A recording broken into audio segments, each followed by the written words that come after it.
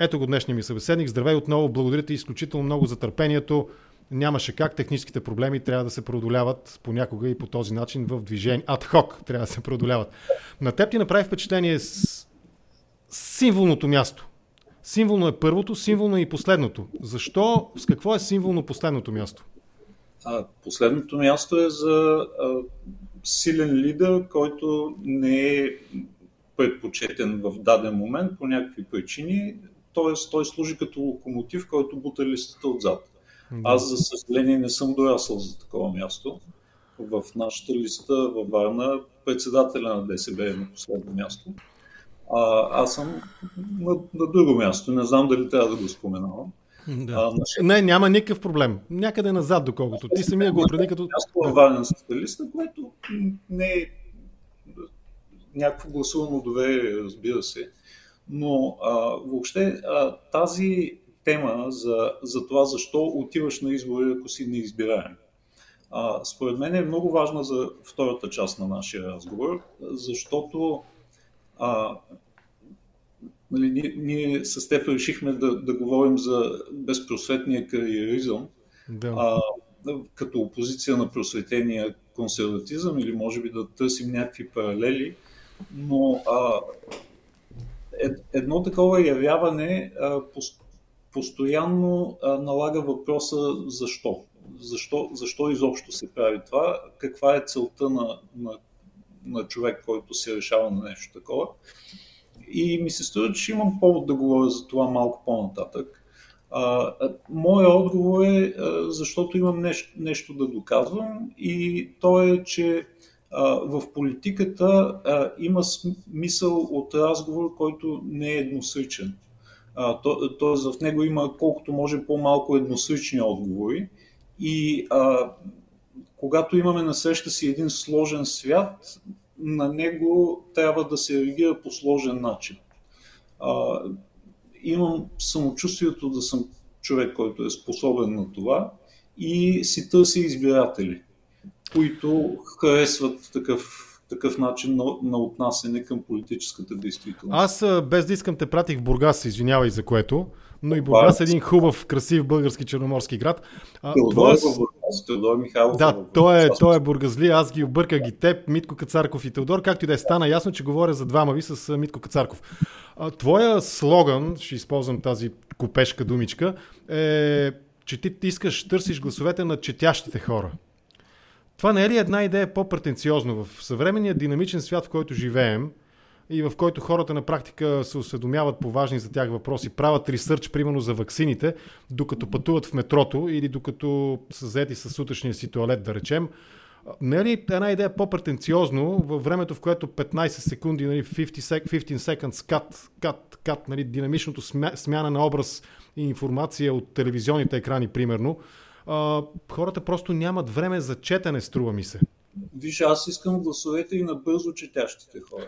Няма нужда да са бавно четящи. Добре. Както Ленин пише на Крупская, какво беше? Пише ти дълго писмо, защото няма време да ти пише кратко. Имаше нещо такова. Да. Така че, просто смятам, че четенето е тип отношение към света около нас, което предразполага към мислене и до някъде към усамотение, т.е. оставане насаме със себе си, при което падат позите. Също така, четящия човек е скептик поначало. Ще става доста дума за скептицизм. Да. В това, което предстои да си говорим. Той е скептик, но в същото време скептицизма му има край. Той успява някакси да се довери, защото все пак е прибягнал до авторитета на някой друг. И точно това е, което ме интересува в политическото общуване. Ако всички станем атоми, ако всички имаме само своя авторитет, то тогава политиката отпада, тя се обезмисля. В крайна сметка политиката е някакво изкуство на съвместното живеене, в което трябва да поприберем границите си и да можем другия да ни интересува. И така, понеже мен другия ме интересува, не се виждам в ролята на авторитета, който който ще събира четящи хора около себе си и ще ги води. Затова потърсих контакт през това изречение и мисля, че се получава добре. Тоест има някакъв... хората, към които съм се обърнал, се разпознават някакси в това. Разбира се, това не е популистка платформа, а пък избори се печелят с малко повече. Приближаваме се към темата на нашия разговор. Аз искрено ти пожелавам успех не от куртуазия и лицемерие, защото съм разговарял с теб, нали, следят и публичните изяви най-вече във Фейсбук и виждам, че твоите политически възгледи са сходни, приемливи за моите разбирания за това как трябва човек да мисли за политиката. Сега, ако стъпим върху скепсиса, твоята думи, нали, за скептицизма, аз бих сложил като синоним на скепсис съмнението. А съмнението за мен, в моите разбирания, е функция на мисълта. Тоест, мислещия човек се съмнява. И сега, недоверието, което напоследък се засилва сякаш така постепенно, прогресивно с всеки един изборен цикъл към естаблишмента, към институциите в България, сред които е Народното събрание. Президентът той е малко по-различен, но и за него е характерно, че сред първоначалния така взрив на емоция и симпатии, като спечели 2 милиона гласа или 2 милиона и 100 хиляди гласа, постепенно започва и той да попада в тази плоскост на силната поляризация, силната любов и силната омраза към него и сякаш в един момент, рано или късно, недоверието и към президентската институция започва да доминира. Това съмнение, този скепсис, здравословен ли е у консуматорите на политическите услуги, у избирателите? Здравословен е в някакви граници. Когато съмнението се превърне в отрицание, това не е здравословно за никой, който е въвлечен в това уравнение. И мисля, че сме на границата. Мисля, че сме много близо до прага, който ако бъде преминат, ще загубим възможността изобщо да влияем с думи на хората. Тогава ще трябва да им влияем само с някакви с жестове, с перформативност, просто думите ще спрат да бъдат политическа валута. Ако продължаваме в този дух. Затова и ми се струва, че важността на това да се състави правителство след тези избори, изтъкването на това като много важна задача, не е резултат на политически сметки, които някой си е направил, защото иска да получава заплата като депутат по-дълго, примерно. Наистина залога е пълната загуба на доверие, защото ако повторенията са прекалено много на едно упражнение, то очевидно означава, че няма как да го изпълним. И за това тук забранената дума компромис ще чуваме много пъти след тези избори. Добре, обаче ето сега вече наистина сме много по-близо, почти фатално близо до основната ни тема за политическите идеологии. Консерватизма, доколкото може да бъде определен като идеология, е част от този политически разговор. Демократична България, отново, твоя политически субект, в чиято листа си ти, те как се справят с това да говорят политически на избирателите, а не да говорят именно с такива продаваеми фрази и послания, които, нали, и ти ги определи с повече или по-малко категоричност като популистки. Тоест, бягат ли политиците, кандидатите за различни изборни длъжности, бягат ли от наистина качествения политически разговор ляво-дясно и на какво се дължи това, ако бягат? Аз ще ти дам един пример, който може да изглежда като избягване от въпроса, но всъщност не е. Повода за нашия разговор стана употребата на думите просветен консерватизъм. Да. Предполагам, че това думите просветен консерватизъм в един пост, в който аз се опитвах да оправдая да оправдая приемащо отношение към ЛГБТ и хората от консервативни позиции. Този пост предизвика доста добри реакции, бих казал, у хора, които обикновено са симпатизанти на Демократична България, но са несимпатизанти на ДСБ.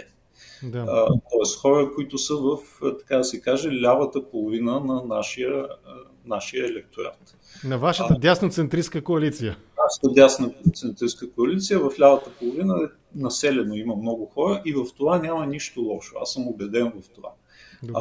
Значи аз съм добре запознат с твоето отношение към опитите да има медиация между ляво и дясно. Съзнавам, че медиацията между ляво и дясно лесно може да се изроди в едно популистко замазване. Но ако ние успяваме да решаваме ако успяваме да слагаме мостове над реални бразди, над някакви пропасти, които ни делят, и в същото време има неща, които ни събират и които ни карат да сме една общност. Само, че е разделена. Ако успеем да прехвърлим по някакъв начин, според мен това е политическо говорене и то е съдържателно политическо говорене. Просто просветения консерватизъм и неговите просветени опоненти винаги оставят път към другата половина на спектъра, така да се каже. И затова ми се струва, че има смисъл. А иначе е много интересно да погледнем исторически откъде.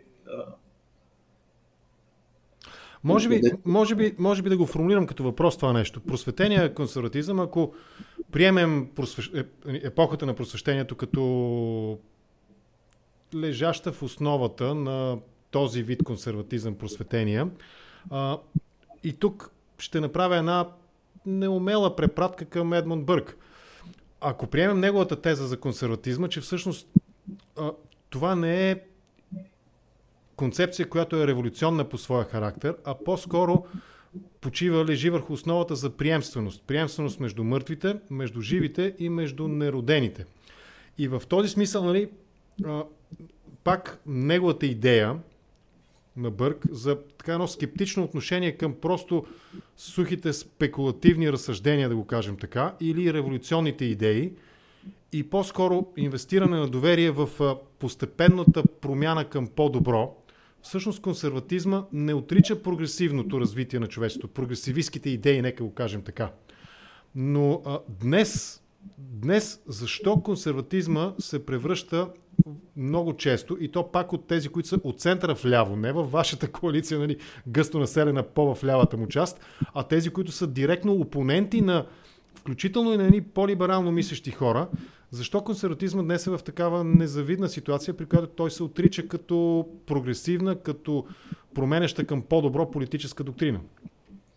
Защото има много претенденти за това да бъдат признати като консерватори и с значката, с пагона на консерватор да се включат в едни културни войни, които да има упражнения по стрелба срещу другия лагер, в който са така наречените либерали. Всъщност, проблема с този тип консерватори е, че те се надяват, че могат да дадат един списък на ценности, който е статичен и който няма коментар по него. И стъпвайки на тези ценности да уреждат политически сметки. Това е така нареченият догматичен консерватизъм, който вече в зависимост от политическите му тежнения може да бъде наречен и реакционерство. Т.е. ако има нещо, което трябва да бъде възстановено в миналото и то се използва като образец, това е един реакционен консерватизъм. В Щатите, примерно, много често има хора, които са мотивирани от желание да възстановят някакво превъзходство на бялата раса в обществото. И за това се наричат консерватори и се мотивират от това. Но с такъв тип консерватизъм има концептуален проблем. Значи, при него самата идея за списъци от ценности, които са непоклатими във времето, е изключително трудно да бъде защитена. кой е списъка от ценности или от предписания, за които се сещаме веднага, когато почнем да мислим в тази посока? 10 Божи заповеди. Да. Оказва се обаче, че те също подлежат на интерпретации, даже в католическите и повечето. Всъщност в Библията са изброени 14 или 15 такива предписания. Т.е. за да ги сведем до 10, трябва да направим някаква редакция. Първо. Да. След това католиците и лутераните, оригиналните протестанти, всъщност имат, по такъв начин ги свеждат, че всъщност става дума за 9 по-скоро Божи заповеди. И ако тръгнем вече да ги интерпретираме една по една, се оказва, че вътре има предписания, които са, ако ги вземем в един суров и буквален вид, те биха влезли в противоречие с приетото за нормално в наши дни. Защото, примерно, последната заповед не пожелава и жената и добитъка на ближния си, тя е много трудна за догматизация, защото тя не изисква да не прелюбодействаме или да не крадем, защото за това си има отделни заповеди, тя иска да изобщо да нямаме помисъл за това. Тоест, как това може да бъде помирено с нормализацията на хетеросексуалността, например, която за съвременните догматични консерватори е много важна. Тя също е една от ценностите в такъв списък, на която те държат, и в същото време от тях се иска дори да не пожелават. Да. Така че догматичният консерватор още на входа може да бъде конфронтиран с аргумента, че всички списъци от ценности, които той ще представи, са осъдени да претърпят някакво износване или най-малкото промени в смисъл на предписанията, подобни на това, което се е случило на предписанията в най-светия от всички списъци и които имат нужда от интерпретация. Ако останем още малко на тази плоскост на даде за пример, и може би да поговорим малко и за щатите, но аз ще дам за пример щатите.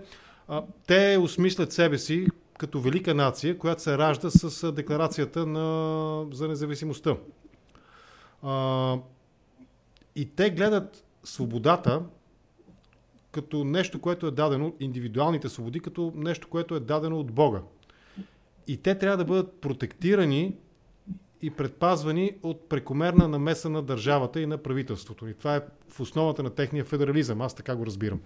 Сега, идеята за Бога в просветения консерватизъм, като контрапункт на догматичния консерватизъм и първо това, обясни го, моля те, как, защото, примерно, спора за осмисленето на ЛГБТ общността, за хетеро-хомосексуалността и така нататък, транссексуалността, бисексуалността и каквото и щеш, нали, на тази тема, тя минава през консервативния политически прочит, минава и през концепцията за ролята на Бога, връзката на душата, на живото същество с Бога.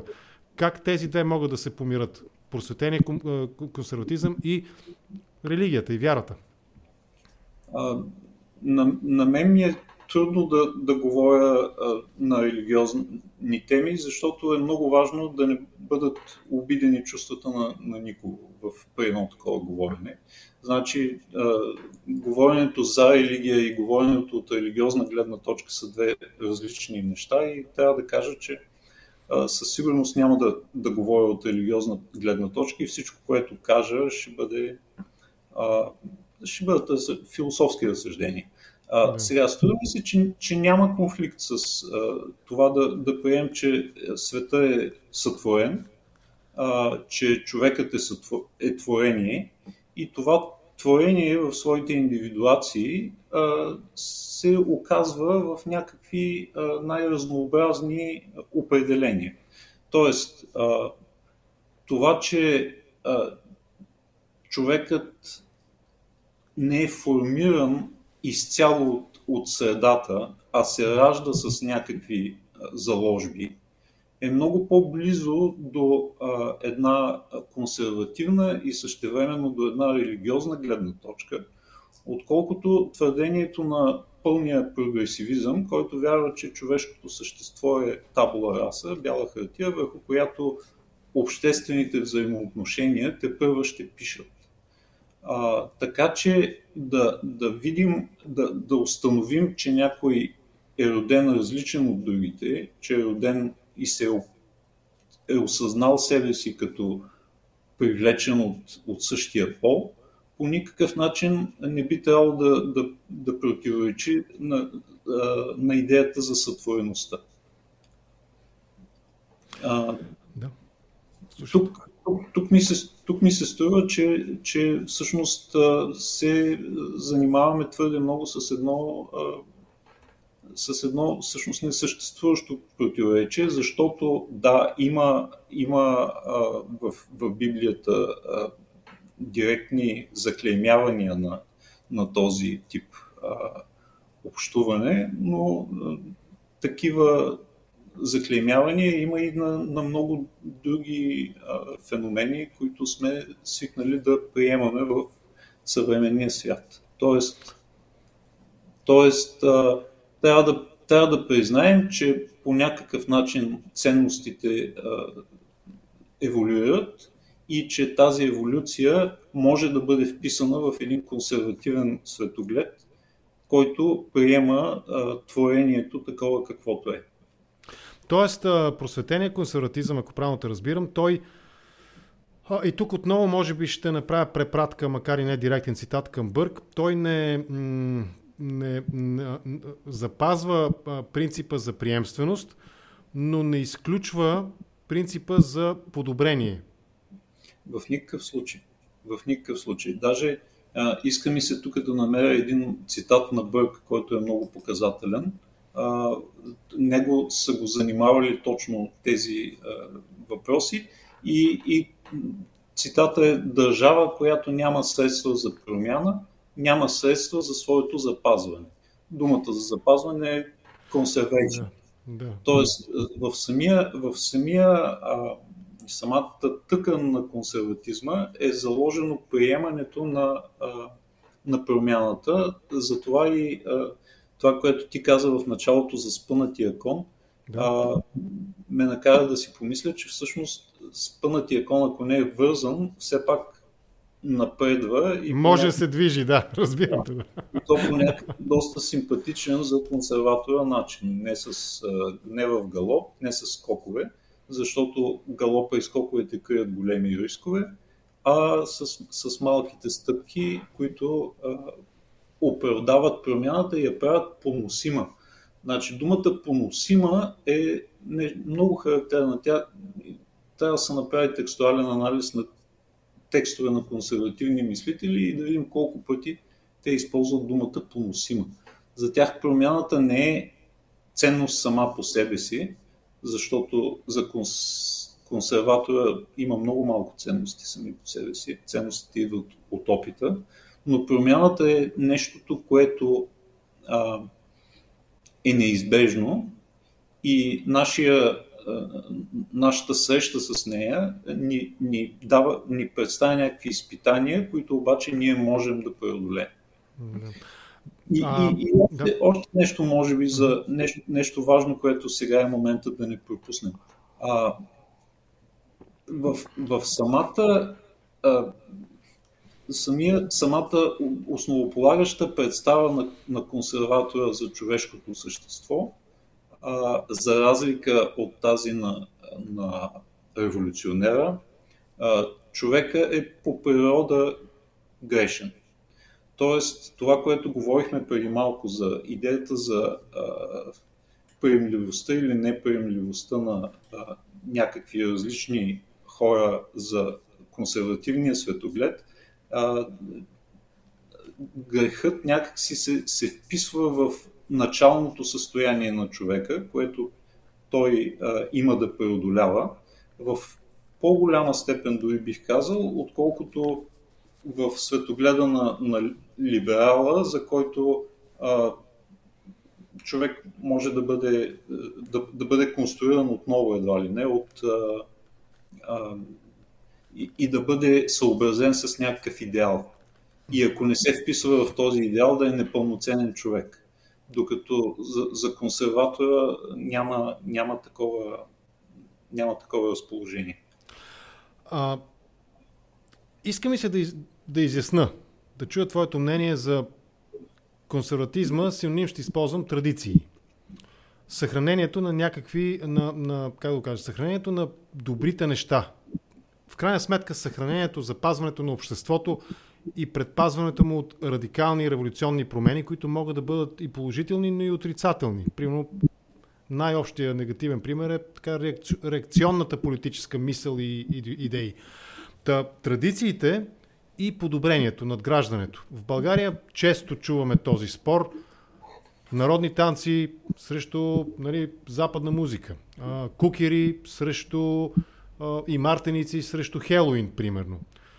Един просветен консерватор как би отговорил на този въпрос? Трябва ли всички да се облечем като кукери или няма да е отстъпление, ако запазим традициите, но отчетем факта, че живеем в съвременен, модерен или там философски погледнато, ако искаш го употреби по някакъв начин този свят, традициите през погледа на консерватизма и промените в обществото, които често са към по-добро. Примерите, които ти даваш, са по-скоро традиции, които са преработени по начин, така че да бъдат използвани за сигнализация на ценности. Да. Тук това не са автентични традиции, които хората... Разбира се, че за някои хора те са.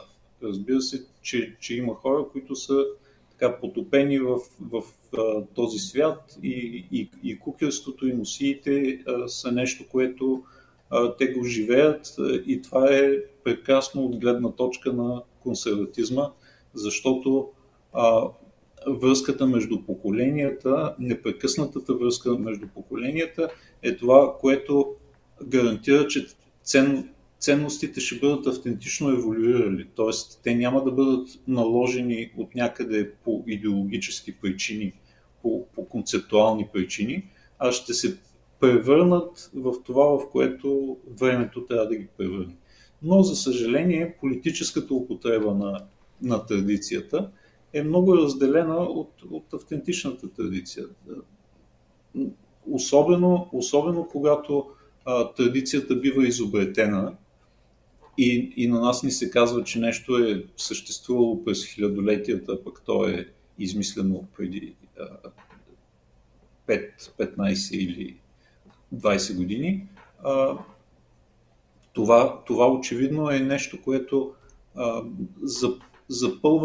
запълва празнина точно в континуитета. Тоест, прекъснали сме го, няма го там и сега то трябва да бъде изобретено отново, но нещата с традициите не работят така. Ако останем още малко на традициите, аз често минавам покрай Народния театър в София и особено в по-топлите части от годината, по-топлите сезони, сигурно и сега е така, не съм минал тези дни да видя, вечер там можеш да видиш една вечер една група, друга вечер друга група, но двете групи са тези, които танцуват народни танци, хора, и други, които малко по-далеч, в друг ден, разбира се, но отстрани на театъра танцуват, може би е рокабили този стил, не съм сигурен точно, и така изглежда и звучи като рок-н-рол.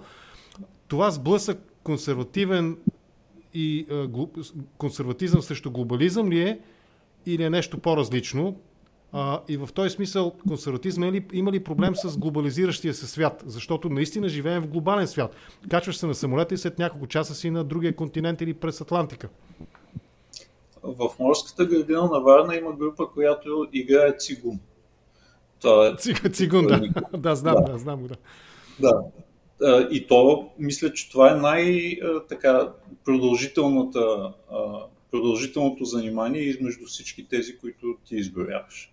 И сега тук трябва да се питаме това традиция ли е, българска традиция ли, изобщо традициите винаги ли са национални традиции. Да.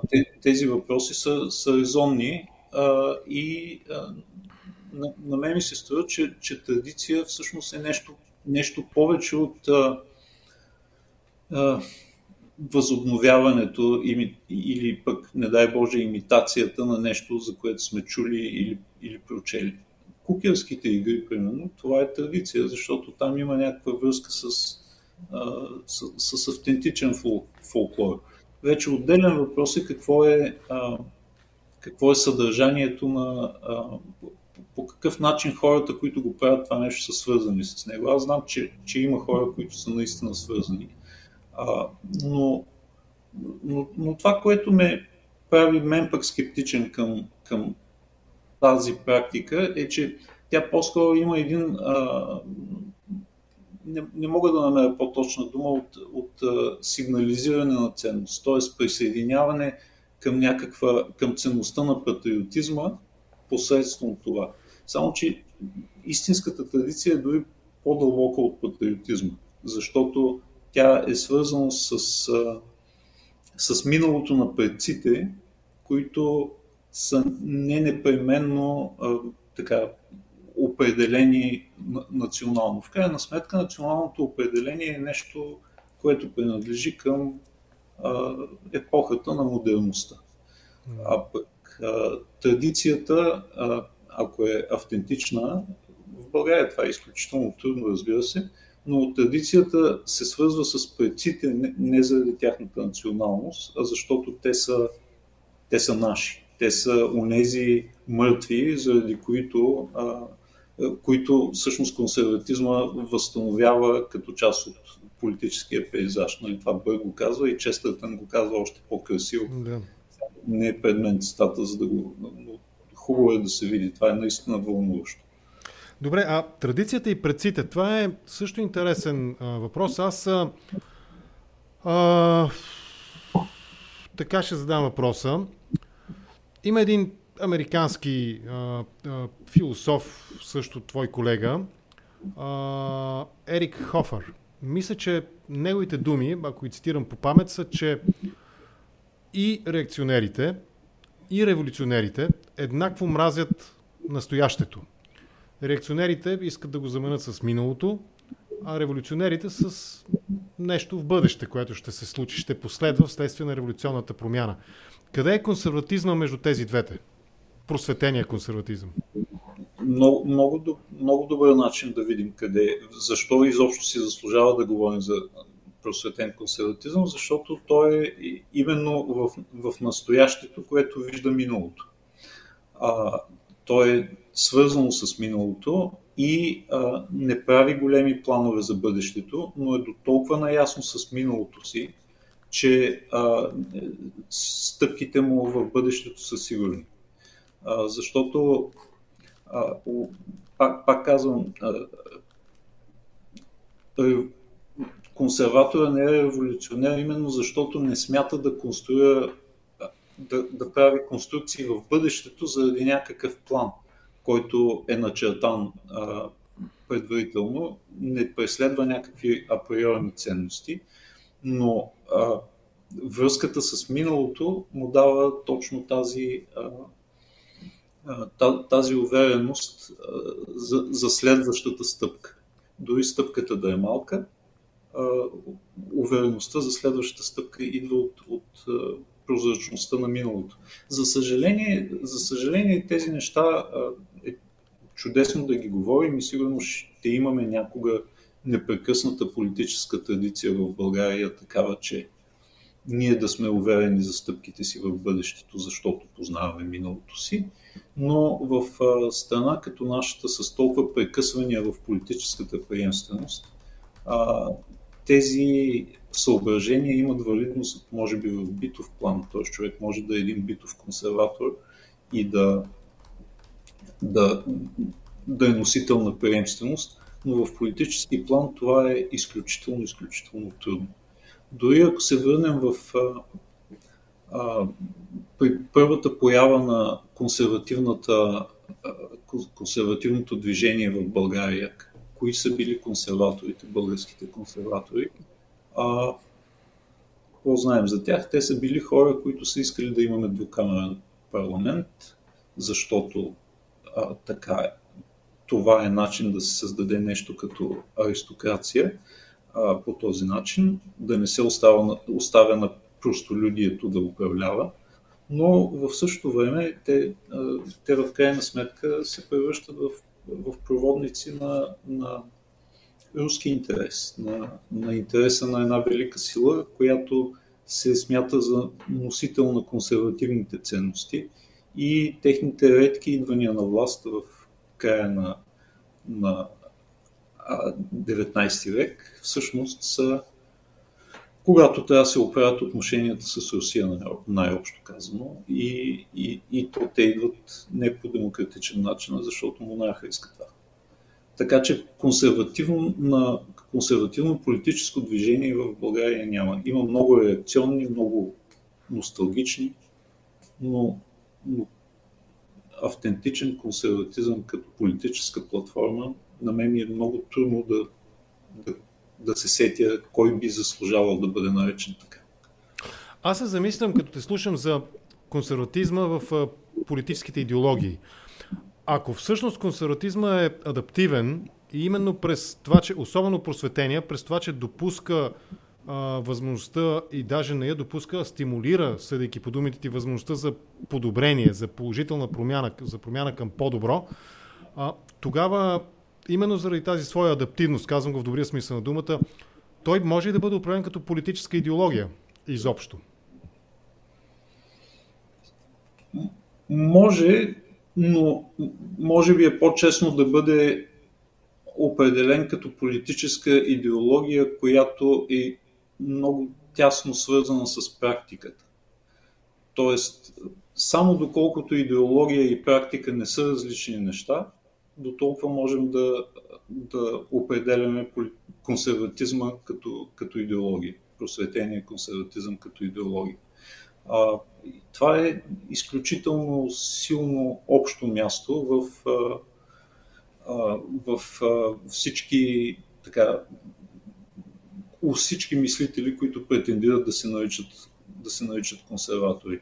Дори ако търсим някакви предтечи на консерватизма преди просвещението, преди Бърк, Аристотеловия подход към политическата реалност като нещо, което задължително трябва да е свързано с праксиса, с практиката, всъщност това е предтечата на просветения консерватизъм. И когато говорим... Да, слушам те.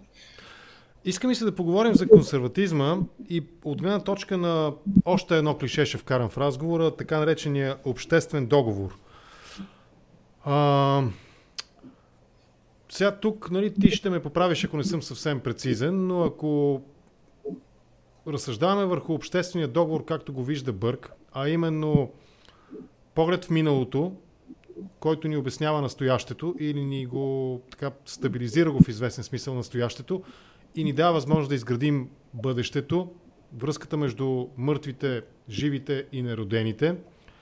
Този вид обществен договор е динамичен, защото той включва наистина, а тук дори ако щеш и Роджер Скрутън, нали, който обяснява екологичната теза, екологичната политическа идея като консервативна, именно през това, че през тезата, че каквото сме получили от предците си, трябва да го запазим и да го оставим на поколенията след нас. Нали, грубо казано, съвсем опростено, това е Скрутъновата консервативна екология. Русо и този обществен договор, който стъпва върху революционните промени. Той сякаш, струва ми се, ако извадим консервативната политическа мисъл, той ще бъде несъвършен по една проста причина. Всяка нова генерация ще трябва да предоговаря на ново обществените норми. Тоест, отново и отново ще стигаме до революционна ситуация. Най-малкото, ако искаш генерационния проблем, нали, на поколенията проблема, поколенческия проблем на български, може би е най-точно, нали, старите и младите никога няма да се разберат. Нали, старите знаят, но не могат, младите не знаят, но могат и така нататък. Тоест, консерватизма не осмисля много по-пълноценно обществения договор, именно като възможност, която ни позволява да запазим, стъпвайки върху миналото, да запазим и да надградим настоящето и да го оставим по-добро за бъдещето. Точно така е, защото за консерватизма общественият договор винаги е въплатен в институциите. Тоест, нямаме някакъв проект, който тепърва трябва да бъде разписан и осъществен, а имаме приемствеността на институциите. И точно това е проблема пред всеки политически консерватизъм в страна като нашата, защото той задължително се спъва още на първата крачка. Защото очевидно ние не можехме, ако се върнем към тази дата вчерашната и 32 години назад, ние не можехме да бъдем консерватори тогава, защото нямаше това, което наследихме, не заслужаваше да бъде запазено. Затова и това да си български консерватор е много изконно начинание, защото обикновено приключваш като един соцносталгик, ако си много последователен в това. Така че едва сега, след хубавото на тези 32 години е, че след един период, в който все пак имаме някакъв институционален опит, имаме някаква идея на държавност въплатена в институции, ние можем да се надяваме на възникването на автентично консервативно политическо движение в България, което съвсем доскоро беше невъзможно, защото или може би още е невъзможно, може би още малко време трябва да мине, за да стане възможно, но поне някакво развиделяване в това отношение се вижда на хоризонта, защото има нещо като традиция на новата държавност. Иначе виждаш кои са консерваторите в България, БСП, които пък лишават политическия спектър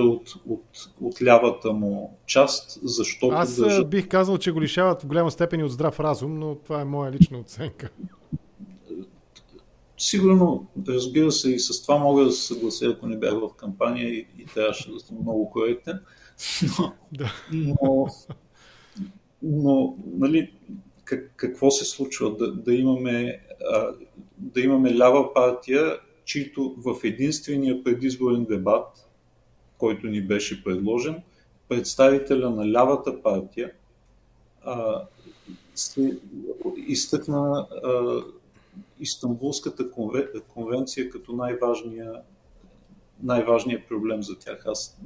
Трудно ми е да го осмисля това, ако искаш да не отиваме там, защото ще бъде дълъг разговор. Добре. Айде.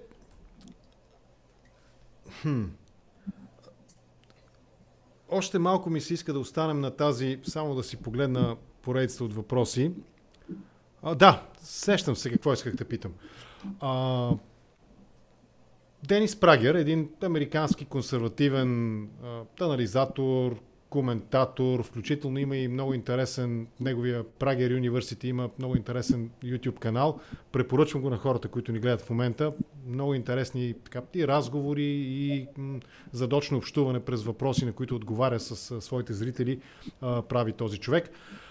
Той определя, и това не е само негова някаква екзотична мисъл, но и това е доста републиканци, доста консервативно мислещи хора твърдят, че всъщност техният естествен съюзник са либералите и техният основен опонент са левичарите. И тук аз ще стъпя върху тези няколко основни характеристики на консерватизма. Нека се условим, мисля, че няма да си против това, че в момента ние говорим основно за просветения консерватизъм. Този, който Бърк основополага след Френската революция. Ако приемем за тези няколко основни характеристики на консерватизма, ако ги приемем, те почти по нищо не се различават в своята същност от либералната концепция, ако щеш да я връщаме назад и до Джон Лок. Например, индивидуалната свобода, защита на личните свободи от прекомерната сила и намеса на държавната власт и на държавните институции, малкото, но функциониращо и защитаващо правата на гражданите правителство, върховенството на закона, силната национална сигурност и отбрана, която гарантира мира от друга страна, т.е. готви се за война, ако искаш мир, нали, упростено казано, свободата на пазара, т.е. икономическата свобода, свободата на предприемачеството и човешкото достоинство, и те са 7 такива основни категории. Тогава наистина разговора, разлома, политическия разлом наистина ли е между либерали и консерватори, а не между либерали и консерватори и лявото политическа мисъл? изключително съм щастлив от този въпрос, защото когато ти гостувах преди около година, Да, ние продължаваме разговора, да. Това беше моята теза, че всъщност либералите и консерваторите са естествени съюзници и срещу левичарите и това объркване в понятията, което дължим на американската политическа терминология, всъщност трябва постоянно да бъде преодолявано. Да, те не са консерватори, те са републиканци, така е, съгласен съм с това. Така е, но идеологически се идентифицират като консерватори. Така че при тях аз мисля, че дължим доста объркване на това.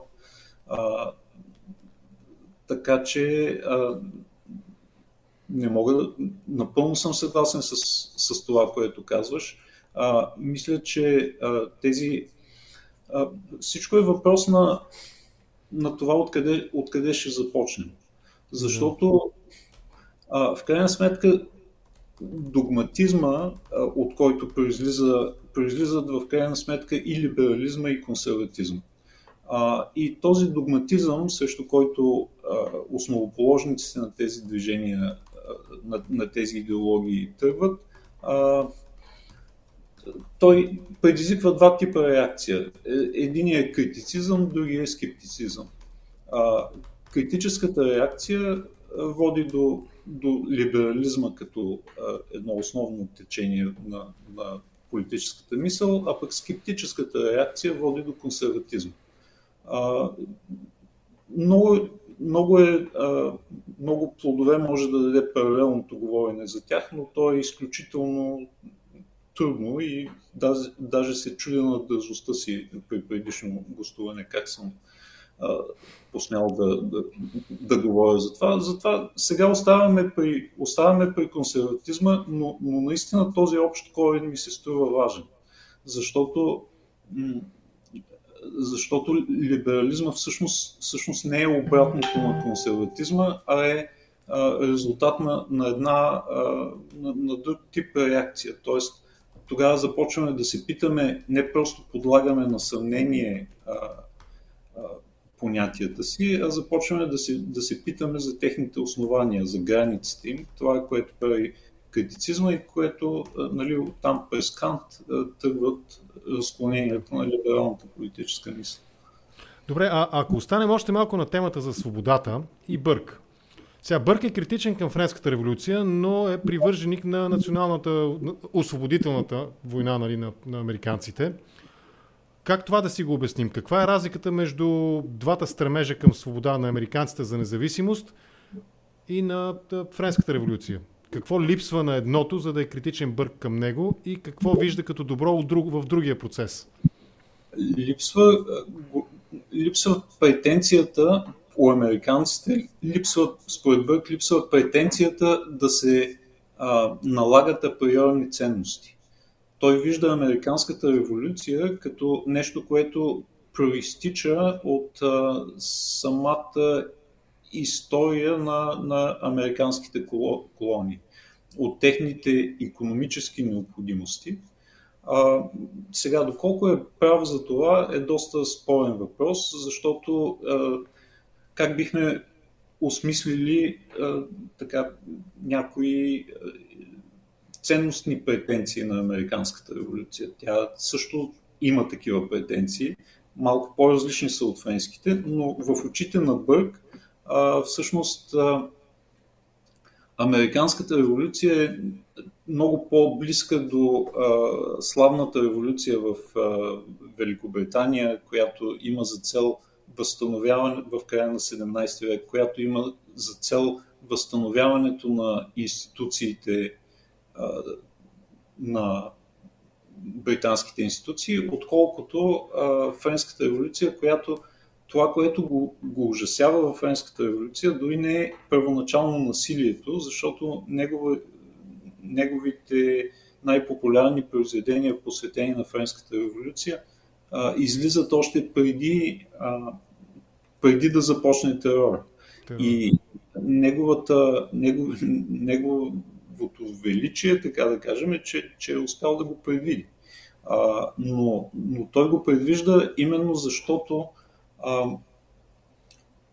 успява да види, че когато има едни априорни ценности, спрямо които обществото трябва да бъде нагласено, това неминуемо ще доведе до политическо насилие. И това е, което се случва с Френската революция и което в почти никаква степен не се случва в Америка. Така че историята на двете революции е оправдание на различното отношение на Бърк към тях. Искам и се още малко да кажеш за ценностите на Американската революция, защото все още продължавам да търся разликата с Френската, а оттам и следващия ми въпрос ще бъде за самата Френска революция и дали е възможно да определим двата вида революционни промени, да ги вкараме в рамката на лявото и дясното. Можем ли да приемем, че Американската революция е по-скоро наистина дясна в смисъла на ценностите на консерватизма и либерализма, докато Френската по някакъв начин предвещава това, което ще се случи 17-та година в Съветския съюз? Не случайно така режима, който последва след 17-та година, имаше много различно отношение към тези две исторически. Обратното на Бърк, да. Слушам те, да. Той много ясно разпознаваше своите предшественици именно във Френската революция, пък Американската беше буржуазна и някакси неистина. Буржуазна, наистина, да. Забравил съм тази терминология, да. Буржуазна революция всъщност е добро определение, защото тя няма за цел разрушаването на съществуващия обществен ред. Тя има за цел конкретни подобрения. Засилването му може би дори, да, точно подобрения. Да, конкретни подобрения, които в Френската революция проекта е изключително радикален. Ако вземем дори само смяната на новото летоброене, това не е случайна претенция. Света започва наново. Времето започва наново. Нещо, с което Американската революция не се занимава. Тя има за цел реализация на правото на щастие. Представяш ли си, Френската революция не си поставя такива цели. Реализация на всеобщото право на щастие.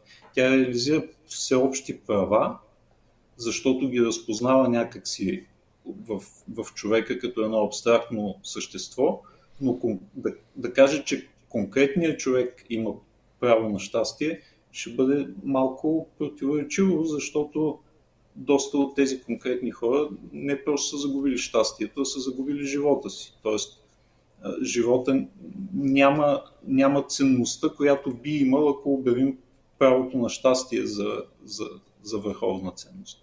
Така че да, едната е буржуазна, другата е не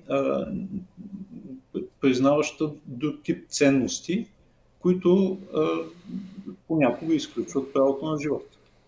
Тоест насилието е много по-вътрешна характеристика на Френската революция и затова аз, когато писах този текст за приемането от консервативни позиции, първото разграничение е разграничението от насилието.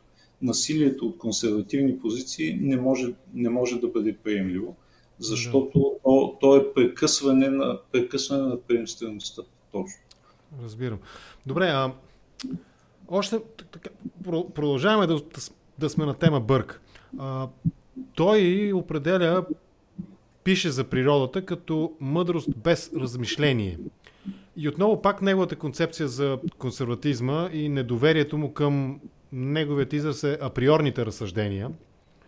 Аз ги превеждам като спекулативни, като теоретични, теоретизиращи и така нататък. Какъв е проблема на Бърк с разсъждението? Връщам се в самото начало на разговора.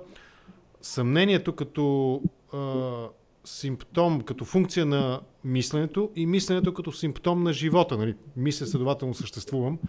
Какъв е проблема на Бърк с тези теоретични разсъждения, нека го кажем така? А природата пък е мъдрост без разсъждения. Според мен проблемът му е, че в това, с което той спори, се съдържа претенция да познаваме разума някак сам по себе си. Тоест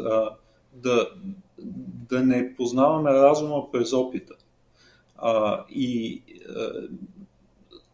това, връзката, която правиш с мисля следователно съществуване, е много интересна, защото до сега говорихме за скептицизма на консерватизма, но той не е методическия скептицизъм на Декарт. Защото когато Декарт си задава, се съмнява, той в крайна сметка има за цел да постигне сигурна основа на разума. Тоест съмнението е метод, с който да бъде осигурена така да стъпи разума, че да стане всесилен. Докато консерватора изпитва скепсис към самите претенции на теоретичния разум и в политиката, и в етиката. Тоест той тръгва срещу рационализма в политиката, отхвърляйки тези априорни ценности, за които ти спомена. И тук има една много интересна игра с идеята за предразсъдъци. Каква е ценността на предразсъдъка?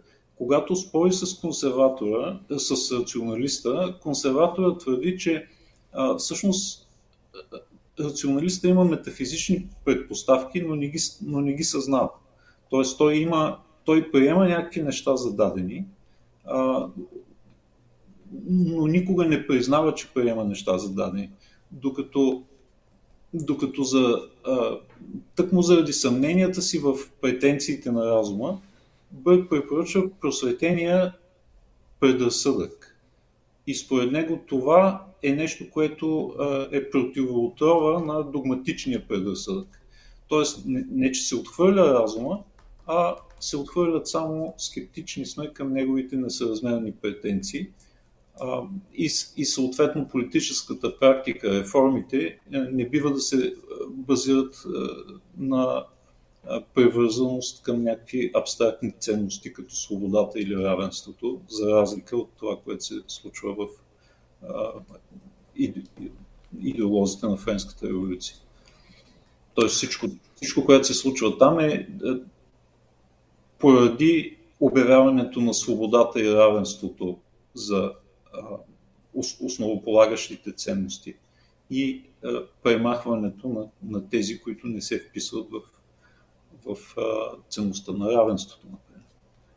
Един въпрос, някой от зрителите ме провокира, аз го забравих точно как беше формулиран, но аз ще си позволя да го парафразирам, ако не успея да го цитирам дословно.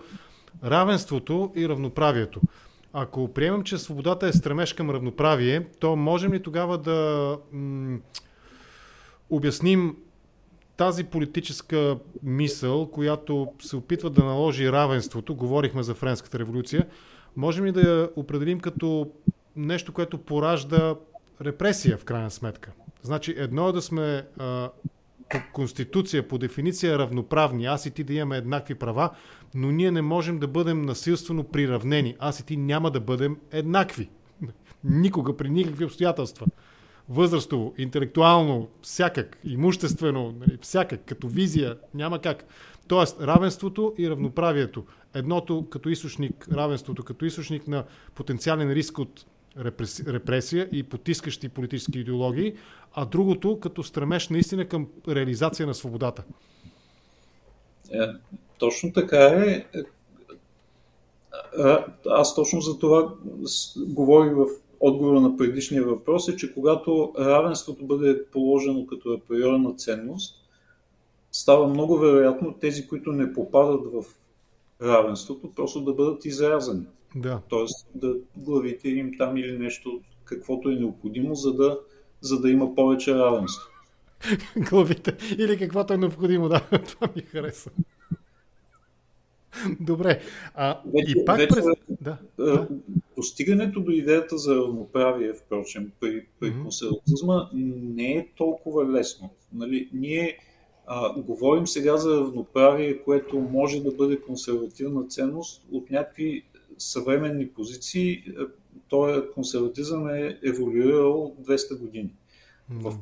В ранните му проявления равноправието не е нещо много по-различно от равенството, именно защото то отрича,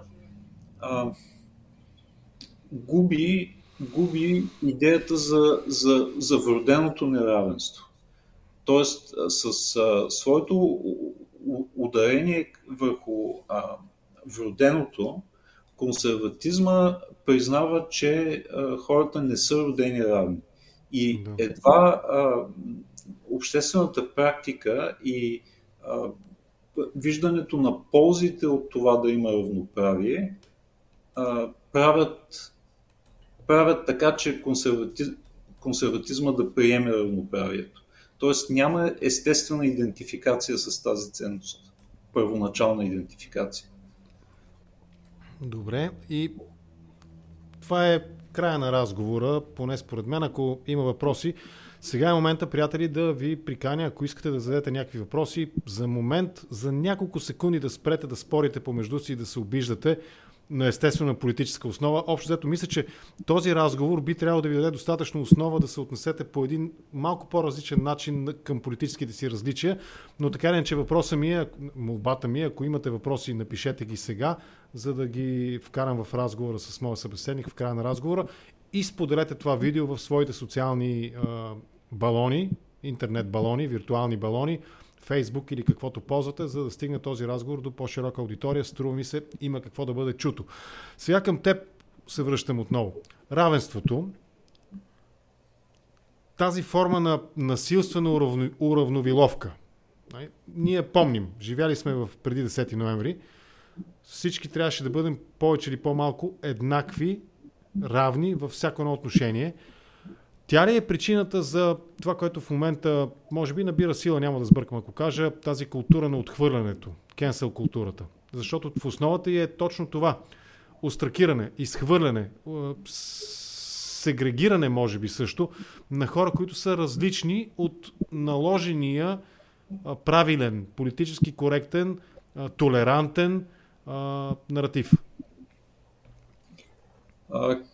Cancel културата е форма на левичарство. Не би трябвало да имаме съмнение за това и аз не мисля, че можем да го изведем от... Тя е форма на левичарство, която тепърва разперва крила, т.е. няма връзка с някаква минала политическа реалност. Това, което ние преживявахме тук при авторитарния социализъм, мисля, че беше доста по-различно. Уравниловката в нашето общество, тя нямаше за цел да зачеркне различните. Имаше за цел изобщо да не им позволи да се развият, да няма понякога зачеркването е било физическо на някои различни. Разбира се, да, при първоначалното налагане, но не знам, аз някакси не виждам връзката. Сега дали една cancel култура, оставена да се развихри, би могла да доведе до общество, което много прилича на обществото, което ние си спомняме и което имаме в миналото си до преди 32 години. Много е възможно, но аз не съм склонен да хиперболизирам страховете от това. Тоест не смятам, че тя действително може да бъде оставена да се развихри. Обществата, в които вирее тази cancel култура, имат своите механизми за справяне с екстремизма, който тя представлява. И ако сега виждаме някакъв разцвет на тази култура, съпротивата срещу него няма да закъснее и тя ще се трансформира по някакъв начин. Левичарството има това качество да минава през много трансформации.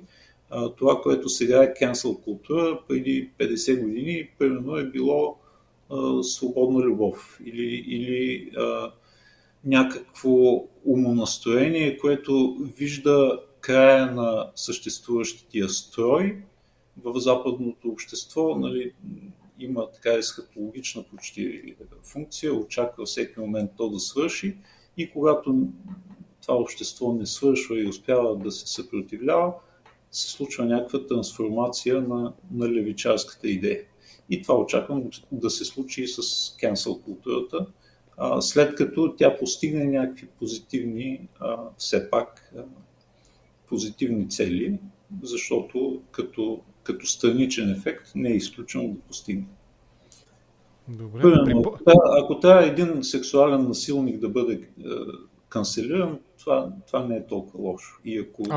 Това не е канцелиране, това си е спазване на някакво законово установени норми в обществото, на база на който щеш обществен договор, нали? Този на Русо или този на Бърк, нали? Но това са общоприети, нали? Насилието по определен начин се третира.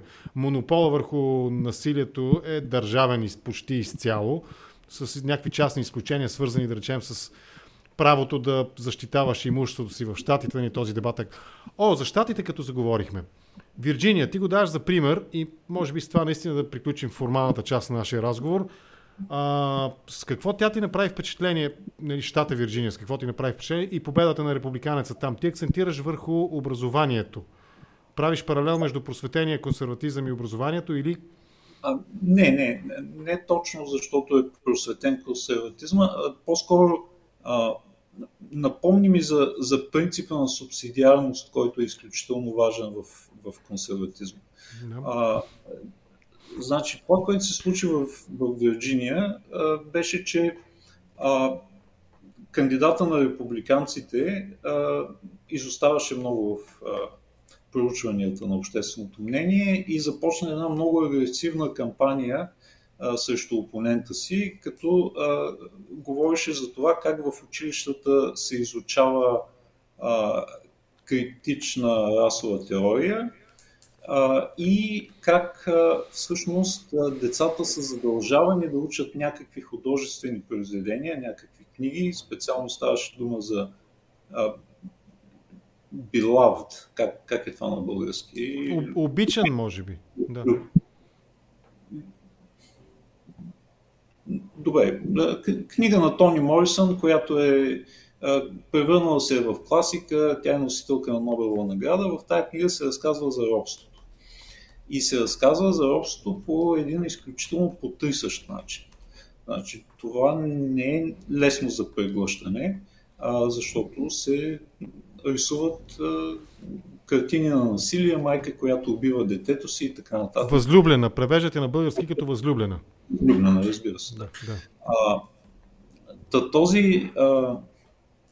Този кандидат на републиканците започна движение на родители, които не желаят децата им да изучават такава литература в училище. И това повдигна за мен много важни въпроси, защото от една страна е ясно, че тук се сигнализира към някакви хора, които имат расистки ценности. Тоест, не искат децата им да учат за робството, не искат от тях да се насажда вина, защото тази част от американската история не им харесва, искат да я забравят и да продължат напред с това. В същото време се повдига важния въпрос дали родителите трябва да имат някакво влияние върху учебния материал.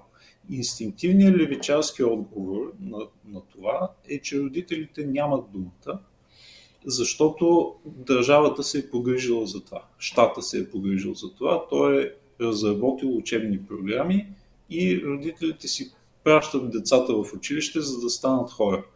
Добре, обаче от консервативна гледна точка властта трябва да се упражнява там, където възникват властовите отношения. Трябва да се упражнява достатъчно близо до точката на възникване на властови отношения. Точно това е принципа на субсидиарността.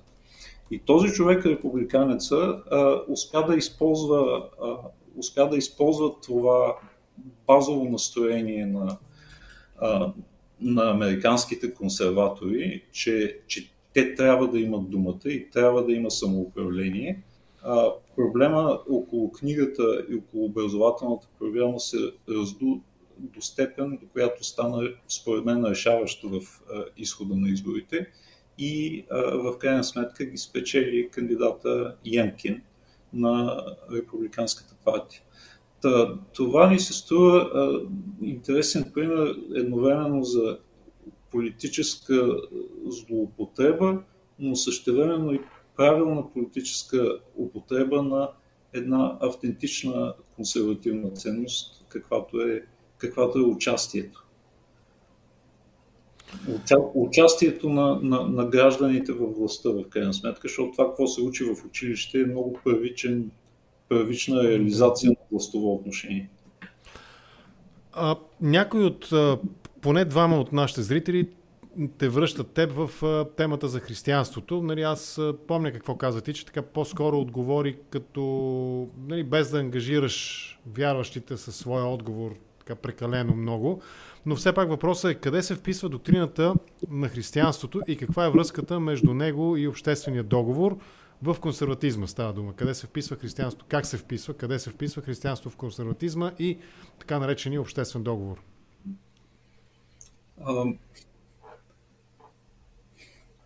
Според мен е важно да се обърнем отново към практиката. Корена на консерватизма, разбира се, е християнски. Тоест, ние не можем да си представим мисълта на Бърк в някаква опозиция на християнството. Не можем да си представим как той говори за традиция, без това да е християнска традиция. В същото време, вече споменах, че тези идеи са претърпели някаква, макар и бавна еволюция. Тоест, в съвременната политическа практика, дори на християн-демократическите партии, се казва изрично, че политически добре ориентираният човек, т.е. правилно постъпващия политически човек, няма нужда да бъде вярващ християнин. Християн-демокрацията сама се ограничава по някакъв начин, казвайки, че нейните корени и нейните традиции са такива, но ти можеш да бъдеш политически правилно действащ, без това ти действие да проистича от твоята християнска вяра. Може да я нямаш тази християнска вяра. И това ми се струва много важно. Даже аз съм имал сблъсък с подобен, с пропуск това да бъде признато в основополагащите документи на Нова република. Беше направен един намек, че човек не може да бъде политически добър деец, ако той не е вярващ християнин, което е в директен сблъсък с основополагащите документи на европейската християн-демокрация. И това и определи отношението ми към Нова република, което също мисля съм ти споменал. Аз също съжалявам за този проект, че ако не е мъртво роден, то поне с много кратък живот беше, за съжаление. Заради пропуски. Заради такива пропуски. Също. Аз по-скоро тук съм склонен да съм критичен към начина, по който партията Да, България отигра тогава възможността да си партнират с проекта около Радан Кънев Нова република, но това е отделен разговор, може би ще бъде интересно някой път, поне за мен да го проведем с теб. Искам да питам, имаме ли още 10 минути? Можем ли да отделим? Аз мисля, че ние изобщо не сме говорили за безпросветността. Да, в интерес на истината за безпросветността и безпросветния кариеризъм изобщо изпуснахме тази тема, но много по-добре да си говорим за просветеността. Сега, има въпрос един пак от наш зрител към теб. Защо Нова земя, продължението на подигото, като че ли беше табу преди 10 ноември? Имаш ли отговор на този въпрос? Не, нямам отговор на този въпрос, а ще ми е много интересно да чуя отговора на зрителя. Хохо-бохо, моля ви се, напишете защо пък според вас е била сякаш табу това произведение, нали, Новата земя. Сега пак към Павел Попов. въпрос, каква е... ето, VA от YouTube, намерих го въпроса. Каква е консервативната, просветената консервативна гледна точка за развитието на изкуствения интелект? Страхотен въпрос. Много ми харесва. VA много често задава интересни въпроси в YouTube.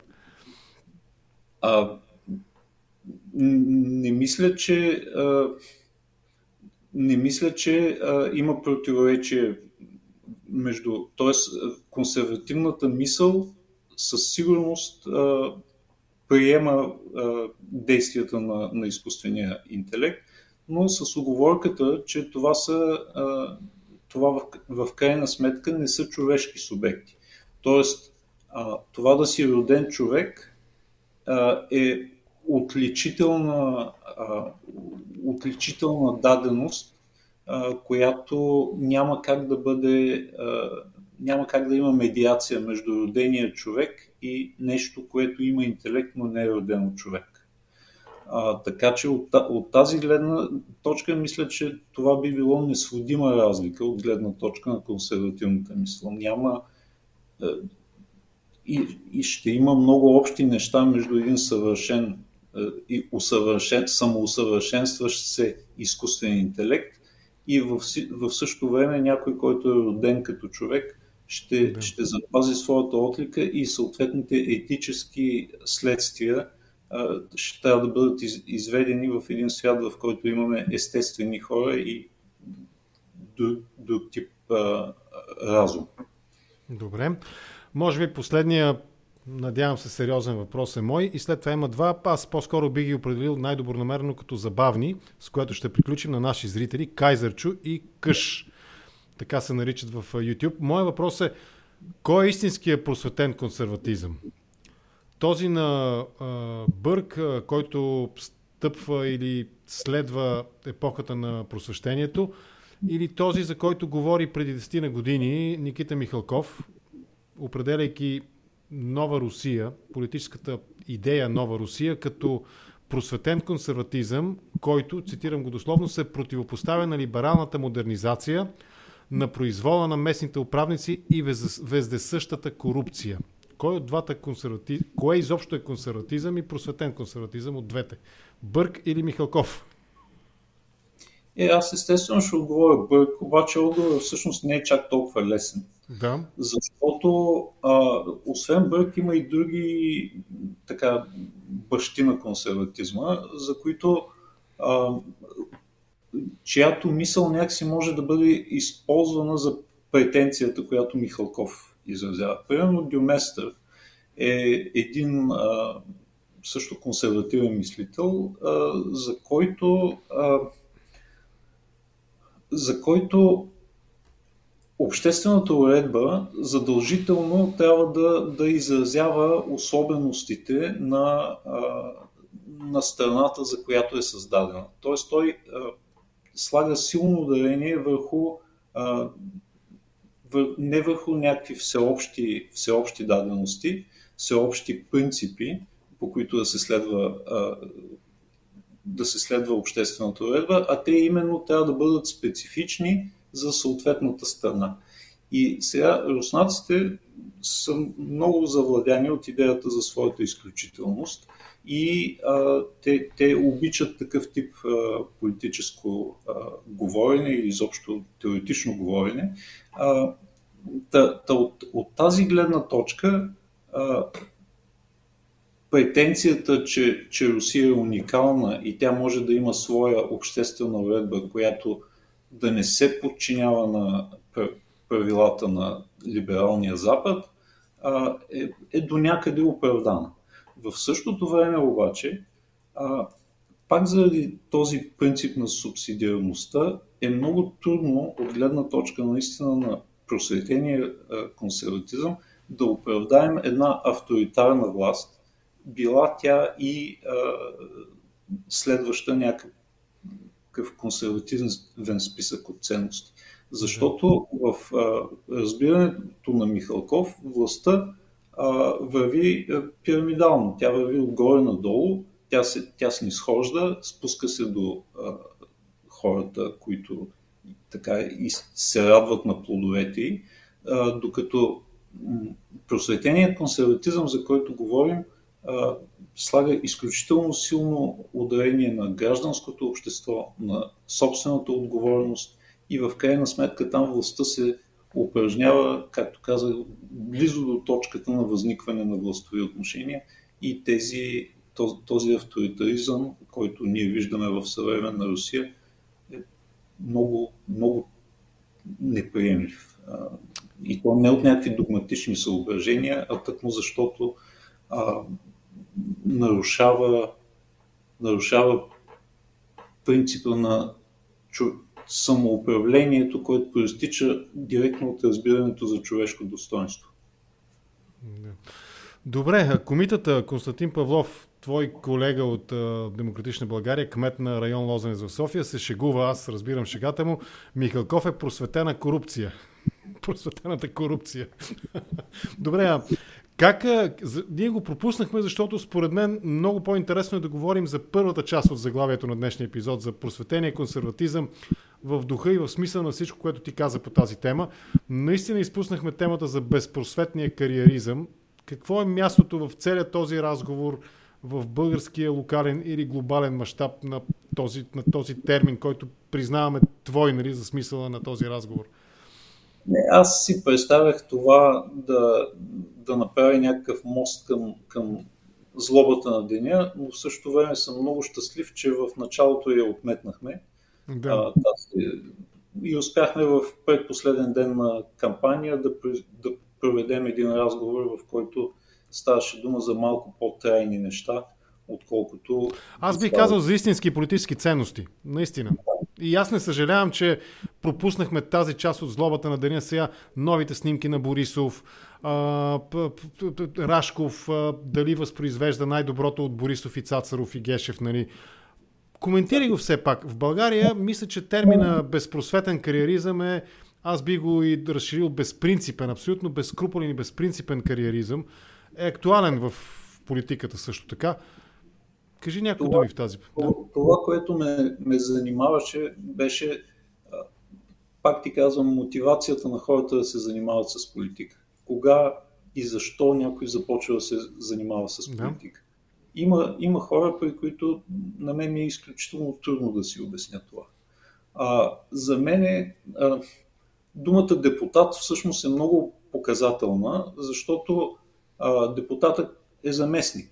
Това означава. Депюти, да. Човек, който замества, така че тези, които го избират, да могат да се занимават с по-хубави неща, с по-важни неща, да им се даде свободата да се наслаждават на живота, ако искаш да преследват щастието, правото на щастие. Така че депутатът е един вид изкупител т.е. той взима върху себе си един товар, който освобождава други хора от този товар. За да се кандидатирам аз за депутат, една от причините е, че някакси не успявам да възложа това време напоследък.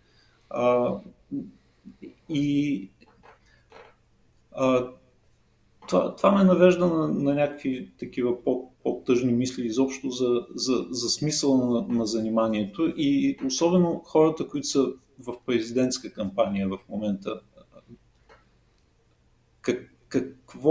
Какво ги мотивира? Какво ги кара те да бъдат в тая кампания, но не бих искал да започвам анализ един по един на всички участници в тая кампания. Просто мисля, че изненадващо тя се оказа по-безсмислената и по-натоварена с негативи, отколкото кампанията за парламентарните избори. И тези две думи, безпросветен кариеризъм, могат да изглеждат много силни, но всъщност ми се струва, че те характеризират почти всички участници в тази кампания. В кампанията на най-високите избраници, хората, които все пак претендират за най-високия пост в държавата. Бил той представителен.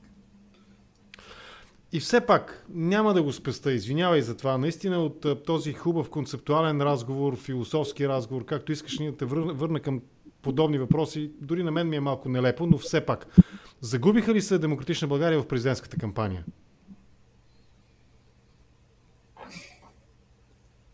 Намират себе си. Добре, не успях да го задам достатъчно ловко въпроса. Намират себе си. Намериха ли Лозан Панов като свой кандидат? Той казвал ли е, че е наш кандидат?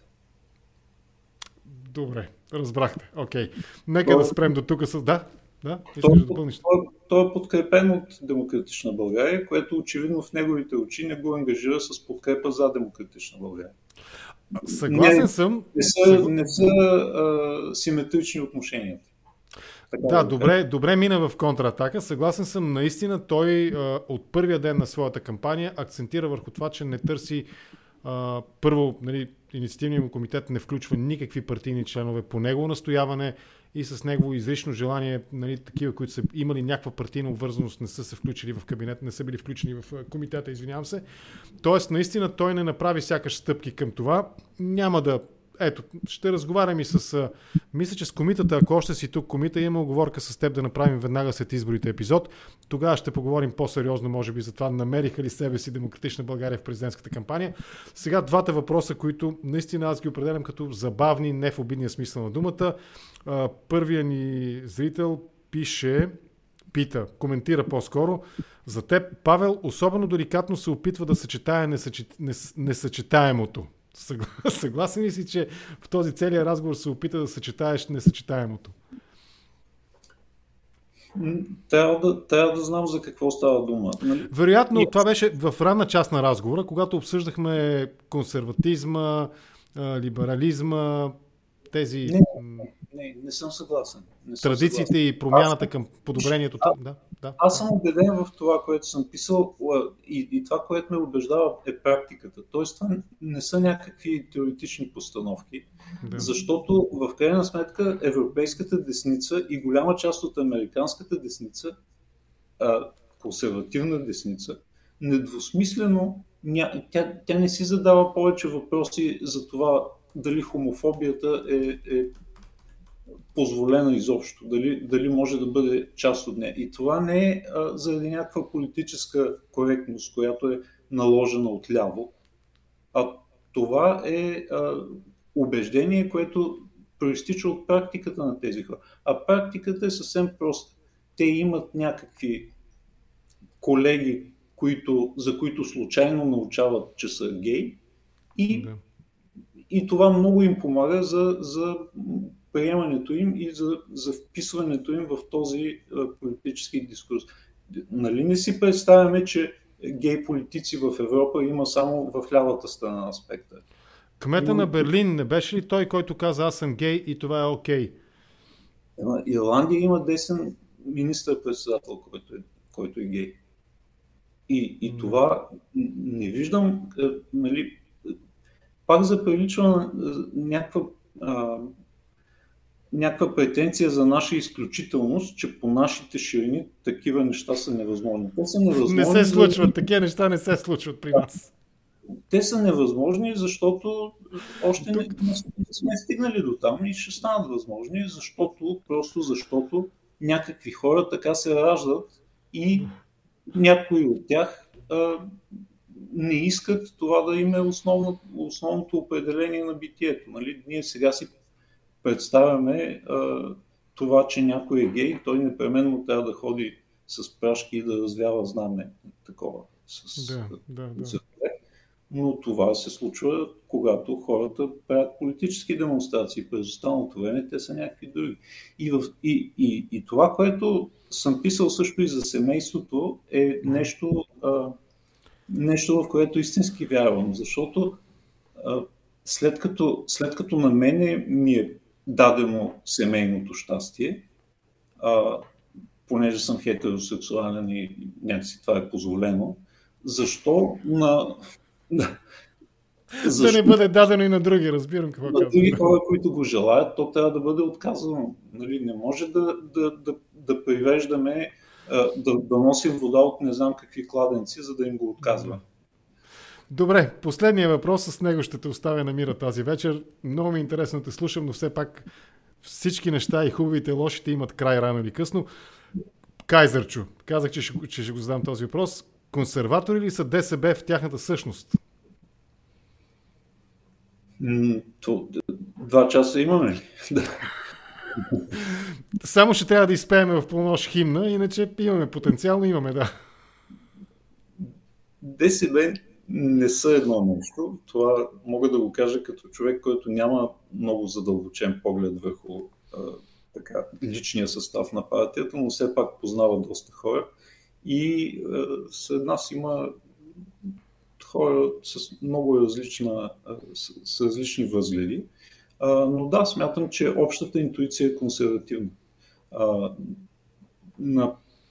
Много ми е трудно да намеря някой, който може да се нарече либерал по вътрешно убеждение. Даже, може би, аз съм най-големия либерал в ДСБ, а пък всички други са консерватори. И сега, като познавате доколко аз съм консерватор, да знаете, че всички в ДСБ са по-големи консерватори от мен. Всъщност аз съм либерал. Да. Аз мисля, че ти много по-консервативно говориш по тези актуалните и злободневните въпроси от по никакъв начин не изразявам неуважение от Радан Кънев, който, нали, е почти в с ранг на председател на ДСБ. Не мисля. Мисля, че Радан е... Тоест, аз бих го поставил по-скоро в тази част, гъсто населената част на коалицията Демократична България, за която говорихме по-рано. Сещаш се какво имаш предвид? Не съм съгласен с теб. Мисля, че той споделя такива едни чисто консервативни интуиции. Разбира се, с него сме имали спорове сериозни по този въпрос, защото аз примерно смятам, че някои от неговите тактически гласувания по такъв тип теми е трябвало да бъдат по-радикални, но това са дребни различия. Всъщност сме в една част на политическия спектър, доста близо един до друг. Добре. Как виждаш края? Не мога. Кандидати. Хипотетично, озоваваш се в парламента. Как виждаш бъдещото правителство на България? Виждаш ли го изобщо? Като окуляра, ако настроиме, нали? Трябва да го виждам, защото не може да се ходи на избори без подобна визия. Колкото и не е честно към избирателите да им казваме, вие правете упражнението сега, пък ще видим кога ще станат нещата. Българската конституция не е предназначена за да няма правителство дълго.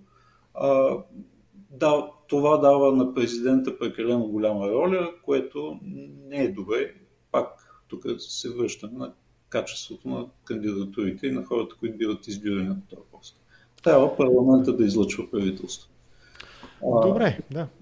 Да, мисля, че правителство трябва да бъде сформирано, разбира се, не на всяка цена. Има сериозни рискови комбинации, които могат да възникнат, ако се водим от това, че трябва да има правителство на всяка цена. Може би трябва да бъде платена висока цена, да бъдат направени компромиси, които са неприятни, за да има правителство, но не и на всяка цена. Защото на всяка цена означава... 358, гледали сме го този филм вече, да. Или може би конкретно означава ГЕРБ, ДПС и още една политическа сила, която можем да гадаем коя ще бъде, но изкушенията са големи и не е задължително даже тази политическа сила да бъде БСП. Нека да видим. В неделя ще станат ясни резултатите. След днеска е четвъртък, петък, събота. След 2 дена на практика ще станат известни резултатите. Да приключим тук. Много въпроси се раждат с всяко твое изречение, но ми се иска да спрем не от неуважение, а просто защото има някакъв здрав разум, който трябва да употребим. Много ти благодаря. Желая ти успех наистина, искрено и нелицемерно, както казах и в началото, защото хора с ясна и стройна подредена политическа мисъл отсъстват. Няма ги в публичното пространство, няма ги в медийните дебати, така ми се струва на мен. И в крайна сметка много малко ги виждам и от парламентарната трибуна.